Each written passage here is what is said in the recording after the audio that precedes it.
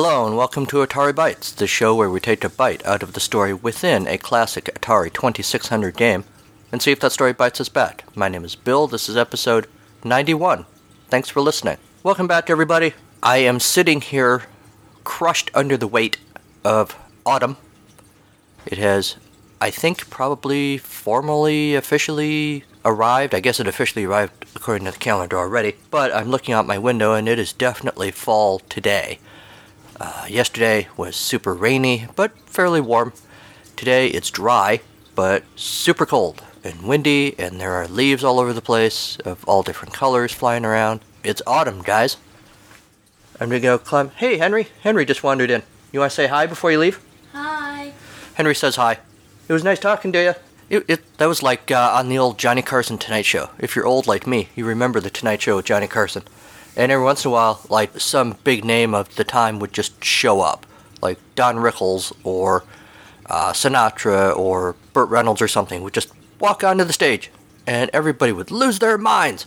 Of course, it was all pre-planned, obviously. But that was before the internet and stuff, where people knew everything that was going to happen anywhere at any time before it happened. So this thing with Henry was just my little Johnny Carson Tonight Show moment. Anyway, what was I talking about? I don't know, it wasn't that important. Let's get on with today's show. A little bit of news to talk about, I guess. This first thing, I guess, isn't really news so much as a cool thing that I saw. PinkCakeBox.com has on their site a cake that looks exactly like an Atari VCS with 2 controllers and a couple of game cartridges. Looks like Pac-Man and Vanguard. All of it is cake. You can eat the whole darn thing. It's like being in Willy Wonka's candy room, where everything's edible. And he sings about, what's that song? I'm drawing a blank now. I'm talking about the good Willy Wonka, the one with Gene Wilder, not the creepy Johnny Depp Willy Wonka movie. Come with me and you'll be in a world of pure imagination. That song. Yeah. So, like everything in that room, everything on this cake is edible. It's a cake that this company made for somebody's 40th birthday party in New Jersey. And his wife surprised him with this Atari 2600 cake. Console, 2 games, 2 joysticks. The games were chosen by the guy's wife, Pac-Man and Vanguard, I said that. The entire cake was red velvet with Oreos and cream. Red velvet with Oreos and cream, buttercream. I'm not sure what that means. I guess Oreos, cookies and cream or something, buttercream? I think a cream cheese frosting would be better for red velvet cake, but that's just me. So yeah, that's pretty cool. Go to pinkcakebox.com to see this thing. It looks awesome. I would hate to eat it, almost, if I got one of these. You know, I do have, in a few weeks' time, this is episode 91, so in 9 weeks' time, I'm due to have my 100th episode. So, if any of you out there wanted to get me a Pink Cake Box Atari cake, well, I'm not saying you should do that, but, it'd be awfully nice. Just putting it out there. Anyway, so that's very cool. What else is going on? I just signed up for my free digital subscription to Old School Gamer magazine. I got to credit Pie Factory for this in a way, because they actually talked about it on their show, and then I stole that item to talk about on my show, because I immediately went out and signed up for it after I heard them talking about it. It sounds pretty cool. Their website, oldschoolgamermagazine.com, says simply, dedicated to you, the old school retro gamer from the arcades to your home. They kind of have their stuff broken down by decade, 70s, 80s, 90s, 2000, 2010s. That's hard to say. An arcade. Digital subscription, you can get a print subscription, either, I think, through the website or through Patreon, by becoming a Patreon supporter. Let's see, let's pull up the 80s. Yeah, and there's just different little news items about the different eras. So it's a new magazine. They're looking for subscribers, obviously. They're looking for content. They're catering, like they said, to old people like us, who like old games. So, I'm just going to put this out there, Old School Gamer Magazine. I do a podcast where I write a story about, a fiction story, typically, about an old Atari game every week, and if you're looking for someone to write stories for your, maybe a little column for your magazine with that sort of perspective on old games, well, you know where to find me. AtariBytes2016@gmail.com, or at AtariBytes on Twitter, or the Atari Bytes page on Facebook. Anyway, now that I'm done shilling for myself, I have a little bit of time before they call me to start writing a column for them. So let's talk about some more news. This is tangential, but it's kind of sad, of course. Suffice to say, 2017's been a pretty crappy year for many reasons. Even my own year has not necessarily been the greatest, but nationally, especially, a lot of people have had an awful lot of horrible crap happen. Hurricanes, shootings. For many people, the political situation is not the greatest. And now we've got the wildfires in California.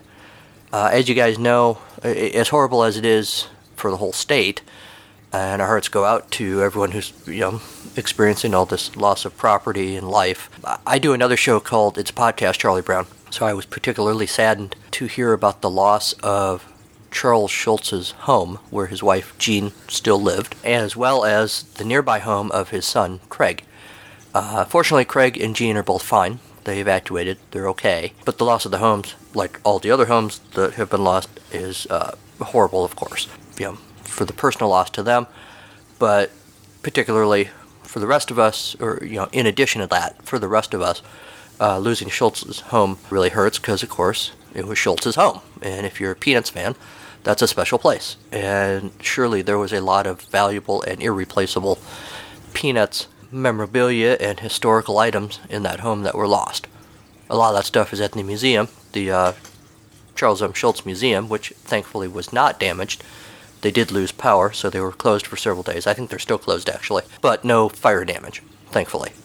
So whatever was theirs should still be okay. But because I do that podcast, I was especially heartbroken to hear about the Schultz's loss. So our hearts go out to the Schultz family and to everyone in California. There are, of course, there are a lot of charities out there now helping people who are struggling, from Texas to Louisiana to Puerto Rico, and surely there are charities helping out the folks in California dealing with the wildfires.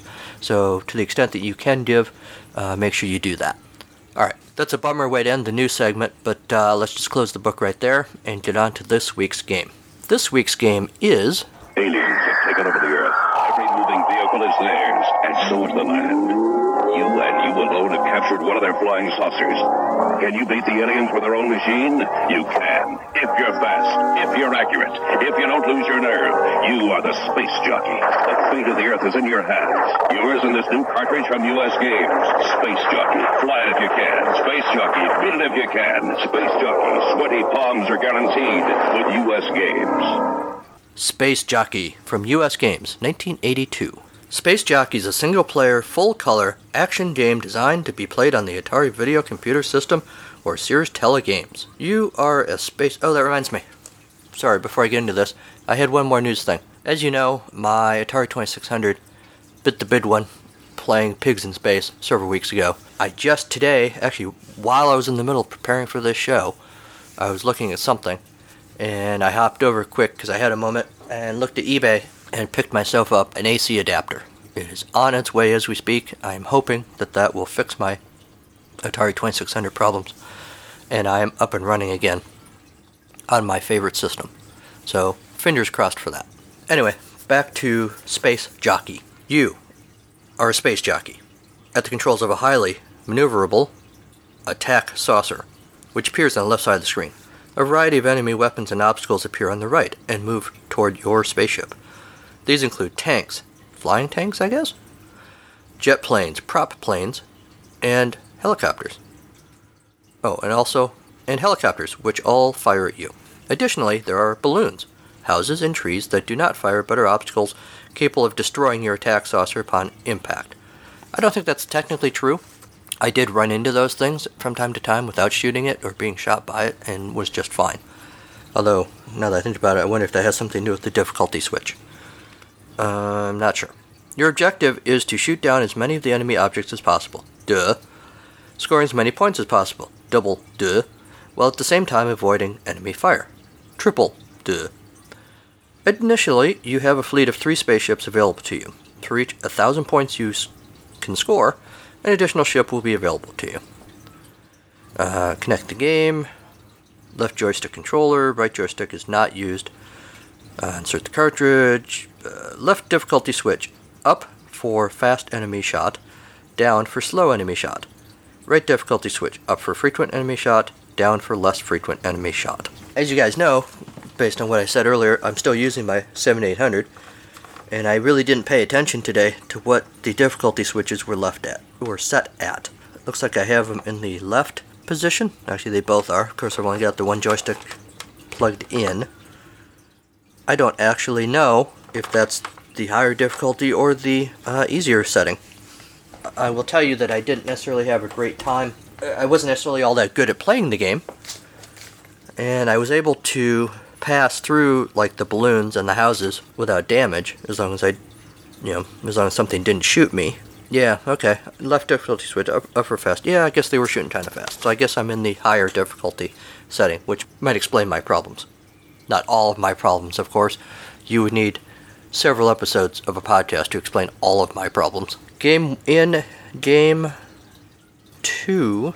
trying to figure out, there's a Space Jockey Game Variations chart in the manual. This is not the actual manual, it's a transcription of the manual, so I'm trying to figure out what this says. I guess in Game 2, you can direct your missile. In Game 3, enemy ships move in random fashion, all the way up to Game 16, where you get all the options.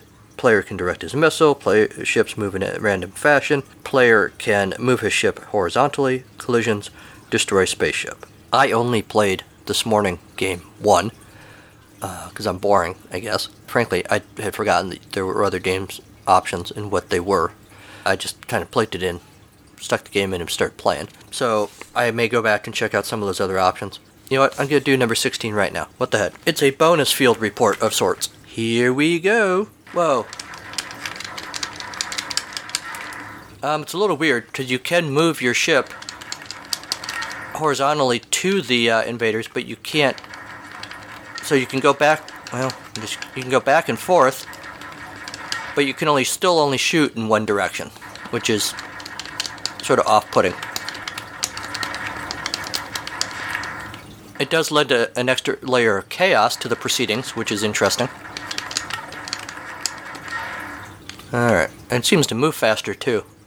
Alright, well that's interesting. Anyway, so that's how you play Space Jockey. That really is all there is to it. Point and shoot. It's like the old Kodak cameras commercials. Just point and shoot. I recently had to try and explain to my kid how a Polaroid camera worked back in the day. I think they thought it was some sort of weird voodoo magic thing. The 8bitcentral.com review of Space Jockey opens with, I like their oatmeal. US Games was a small, short-lived game company that created 14 mediocre games as a division of Quaker Oats. Huh. I didn't realize that was the case. Interesting. Space Jockey is a simple side-scrolling shooter that is good fun in small quantities, but doesn't spur you to want to play for any great length of time or frequency. It's fun, but not very engaging. He, like me, spoiler in the field report, points out that why, if this is a space battle, are you shooting at planes and hot air balloons? And tanks and trees? And are you shooting from space? It's very confusing. He does point out, like I did when I was playing Game 16, that the game variations do help mix things up a little bit and keep things interesting. His final judgment, US Games Space Jockey doesn't take advantage of the myriad of options that similar games used. There's no interaction with the ground, and enemies don't offer much diversity to the gameplay. We give it a higher than usual rating because the additional game variations do offer options like random enemy movement and horizontal ship movement, which adds some more challenge. They also give us a tidbit of US Games trivia. It's a company set up by Quaker Oats to try and harvest some of the wild financial gains seen in the video game sector of the early 80s. Quite a few companies outside of gaming tried to cash in. The problem was that they emulated what was already on the market without understanding what players wanted. Poorly rehashed games wasn't the key to success. Many of these companies folded as quickly as they emerged. US Games lasted 1 year. In contrast, RedGauge.com wrote back in, I thought there was a date on this. I want to say it was dated like 2003. I may be wrong, but at any rate, his stellar review is, anyway, there were far worse games for the Atari 2600 than Space Jockey. This wasn't exactly an awful game, but it wasn't for everyone, and it wasn't an awesome game. Still, I, meaning the writer, have fond memories of it and enjoyed playing it. Earlier in the review, he says, Space Jockey did have a certain appeal because of its very monotony. How so? Well, if you were just wanting to veg out some without having to put a lot of thought into the game you were playing, Space Jockey was perfect for that. Also, it did have some positive qualities. The colors or graphics were quite good for the Atari 2600, and though the sounds were simple, they weren't awful by any means.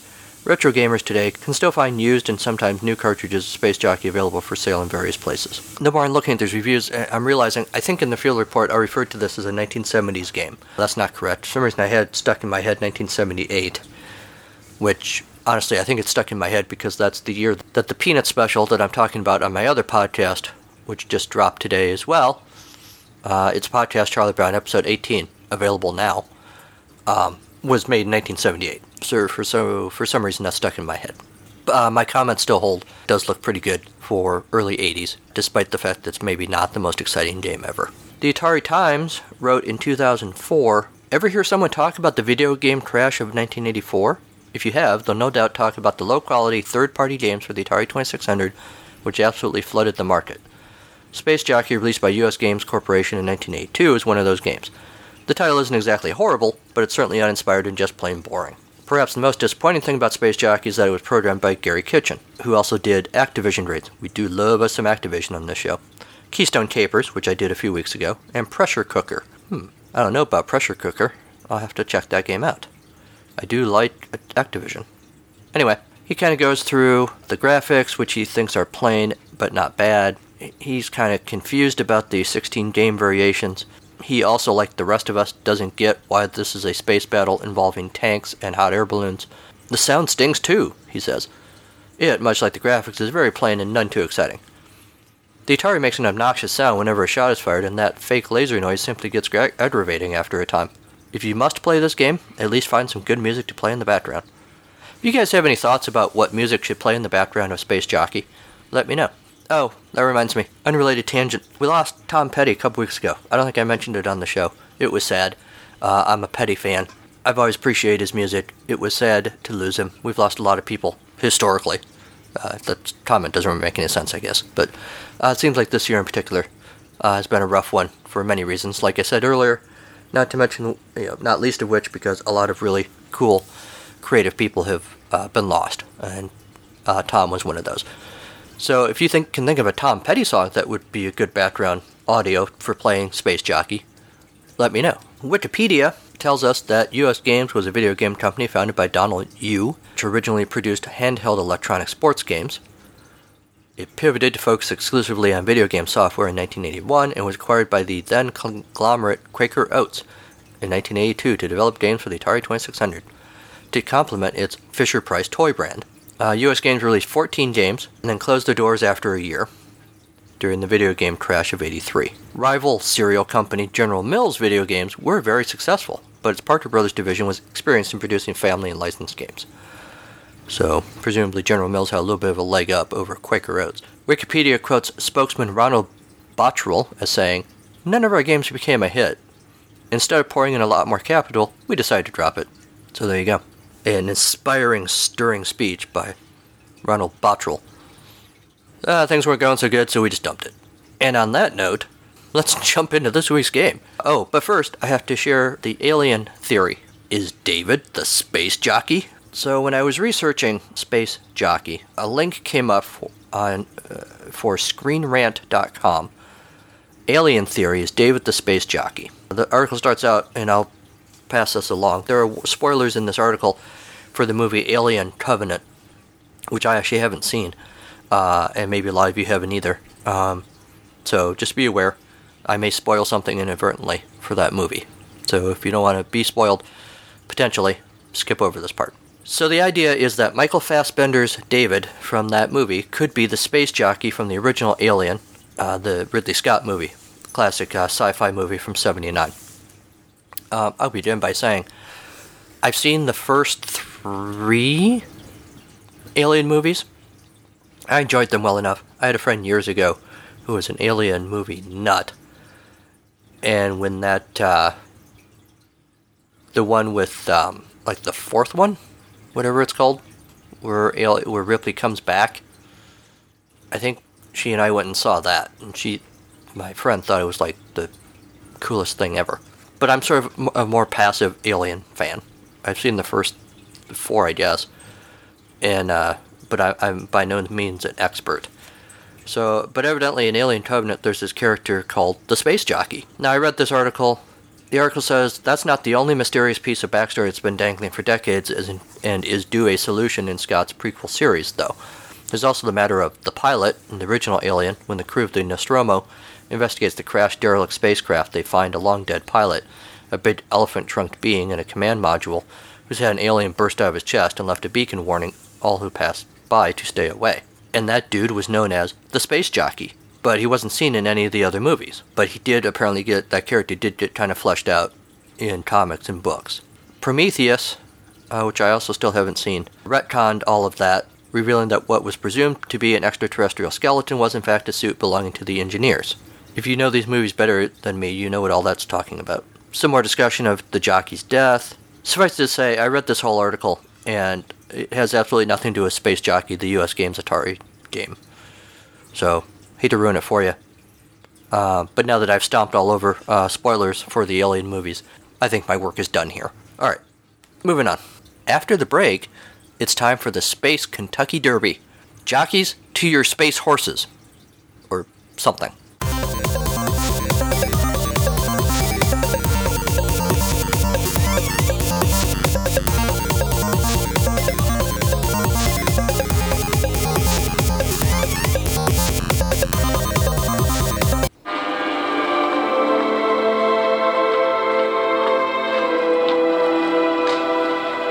Ancient rites of combat, I forbid you to scavenge here for the rest of time. And when you go back to the stars, tell others of this planet. When you tell them of its riches, its people, its potential, when you talk of the Earth, then make sure that you tell them this. It is defended.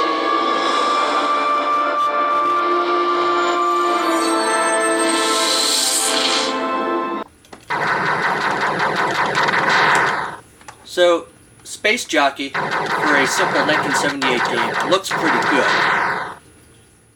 I like the red sand, sort of bleak hellscape scenery you got going on. Wow, I got destroyed already. Let's start that again.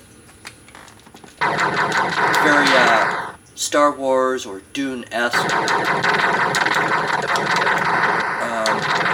I like the graphics, 78, they look really good. Everything looks like it's supposed to look. I like the thing it represents. Can't talk today. You got the hot air balloons, the airplanes, helicopters, moon rover, which is an odd thing to see on the surface, but alright. Trees every now and then.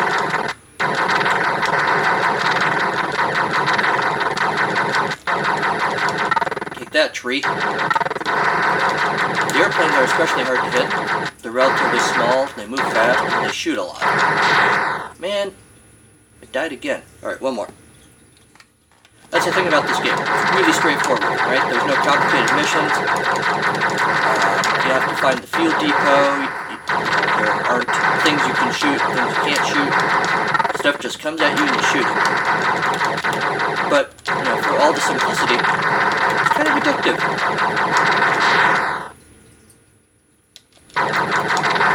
It's like potato chips.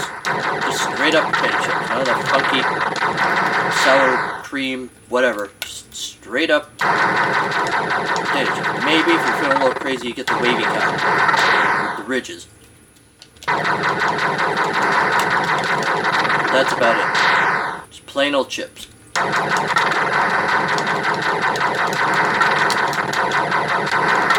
I hit that plane.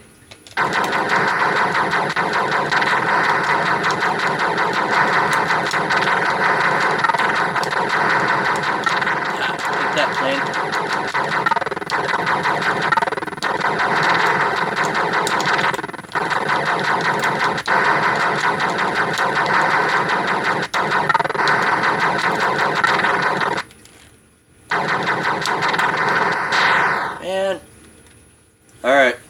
humanity has been enslaved by the alien overlords once again. My bad. Back to you in the studio. Here's the thing about Space Jockey. Why didn't the aliens just keep their own ships, which are faster and more powerful? Maybe it's kind of an adding insult to injury thing. Destroy humanity with our own hot air balloons. Curse you alien overlords and your illogical but stupidly effective battle plan. Curse you humans for being, you. On the technical side of playing this game, I felt like the hit recording was a little sluggish. I didn't play great this morning, but I know I hit more things than US Games programming says that I actually hit. But that might just be sour grapes, because I'm really bad at video games. Alright, so now's the time when, as we do every week, we dig deep into the events of the game, into the characters' minds, into the setting that we find ourselves in every week, and try to decide what exactly is going on here, for Pete's sake. And I think clearly what's going on here, right? We've got a company that makes fine breakfast food, dabbling in video games, basically to make money. So clearly this is a game less about space and more about commerce. But why do they need to be separate? Here then is the story of Space Jockey Incorporated. Galactic undergarments for the cosmos. Okay, quiet everyone. Quiet on the set. We're recording. Space Jockeys, undergarments for galactic warriors. Being a space commando doesn't mean you need to go commando. Cue the music.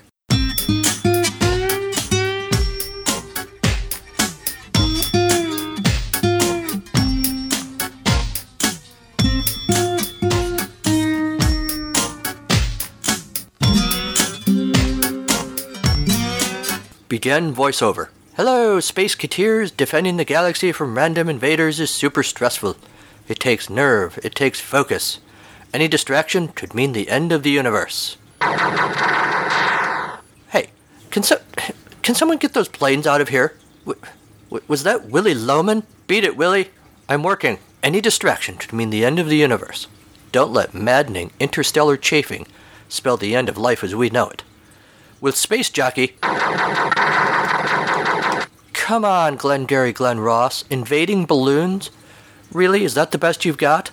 Clear the set, people. Anyway, with Space Jockey brand underwear, chafing is a thing of the curved space-time past. The only radiation you should experience in space is from the stars, not from your private parts. Our patented space-age fibers breathe even in airless space. The rumors that the galactic overlords pillaged those fibers from the peace-loving inhabitants of Dunlove 4, leaving the planet a lifeless husk, are totally, mostly untrue. Del Griffith, get out of that tank. Leave us alone. Space tanks? Really? Space tanks? Tanks don't fly in space. Seriously. And Space Jockey brand jockeys are stylish, too. The finest space silk. All the colors of the rainbow, including the 2 extra ones discovered in the Bowser Nebula a couple years ago. Our underwear will cradle your space rocket in style. No more asteroid storms for you, buddy. Those little guys will be comfortably contained. Man, that one was close. Curse you, Herb Tarlick. I think I just fouled my space jockeys. If you, dear listener, foul your space jockeys, fear not. Space Jockey's brand underwear is self-cleaning. How, you ask? Well, thanks for asking. Thanks to the latest technology, an automatic sensor in your underwear knows when it's time for a change and discreetly dips into a parallel universe to swap out your jockeys with an identical clean pair owned by your parallel world self. Also, our space-age fiber disperses your, natural gases discreetly.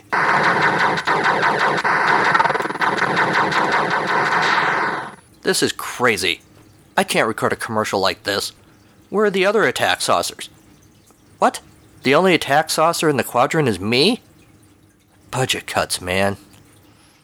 Alright, let's just get through this. Well, we've been talking a lot about space jockeys for men, but what about the space gals out there? Well, ladies, we've got you covered too. Literally. From the volcano of Saturn below to Venus's 2 moons up above, our patented comet cups and tidy hot whitey briefs. Technology will have everyone blasting off in style. Whoever you are, your red dwarf will explode into a supernova of comfort when your shuttle docks in our underpants. That's space jockey undergarments for spacemen and space women. Uranus never looked so good.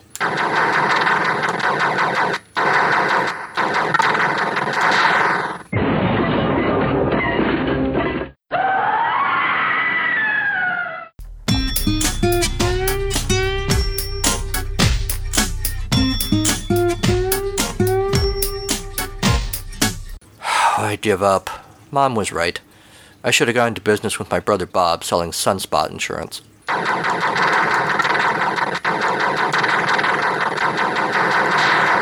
And that's our show. My thanks to Kevin MacLeod and Incompetech.com for Creative Commons use of his songs, Reformat, Pinball Spring, and Take a Chance. Show notes are found at ataribytes.libsyn.com. You can email the show at ataribytes2016@gmail.com. You can like the show on our Facebook page. You can follow the show on Twitter at AtariBytes.